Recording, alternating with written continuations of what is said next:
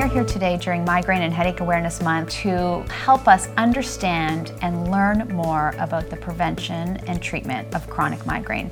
Chronic migraine is when an individual has a headache 15 or more days out of the month. 8 of those days can be debilitating with light sensitivity, sound sensitivity, nausea, sometimes even vomiting. At Good Housekeeping magazine, we get so many inquiries from readers asking, telling us that they suffer from migraines, what can they do?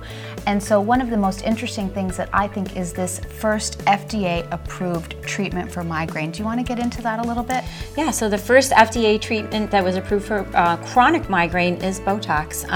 It's been around since 2010. I have many patients of mine who have had great success with it. There's also a website that can be very helpful if you want more information about this, BotoxChronicMigraine.com.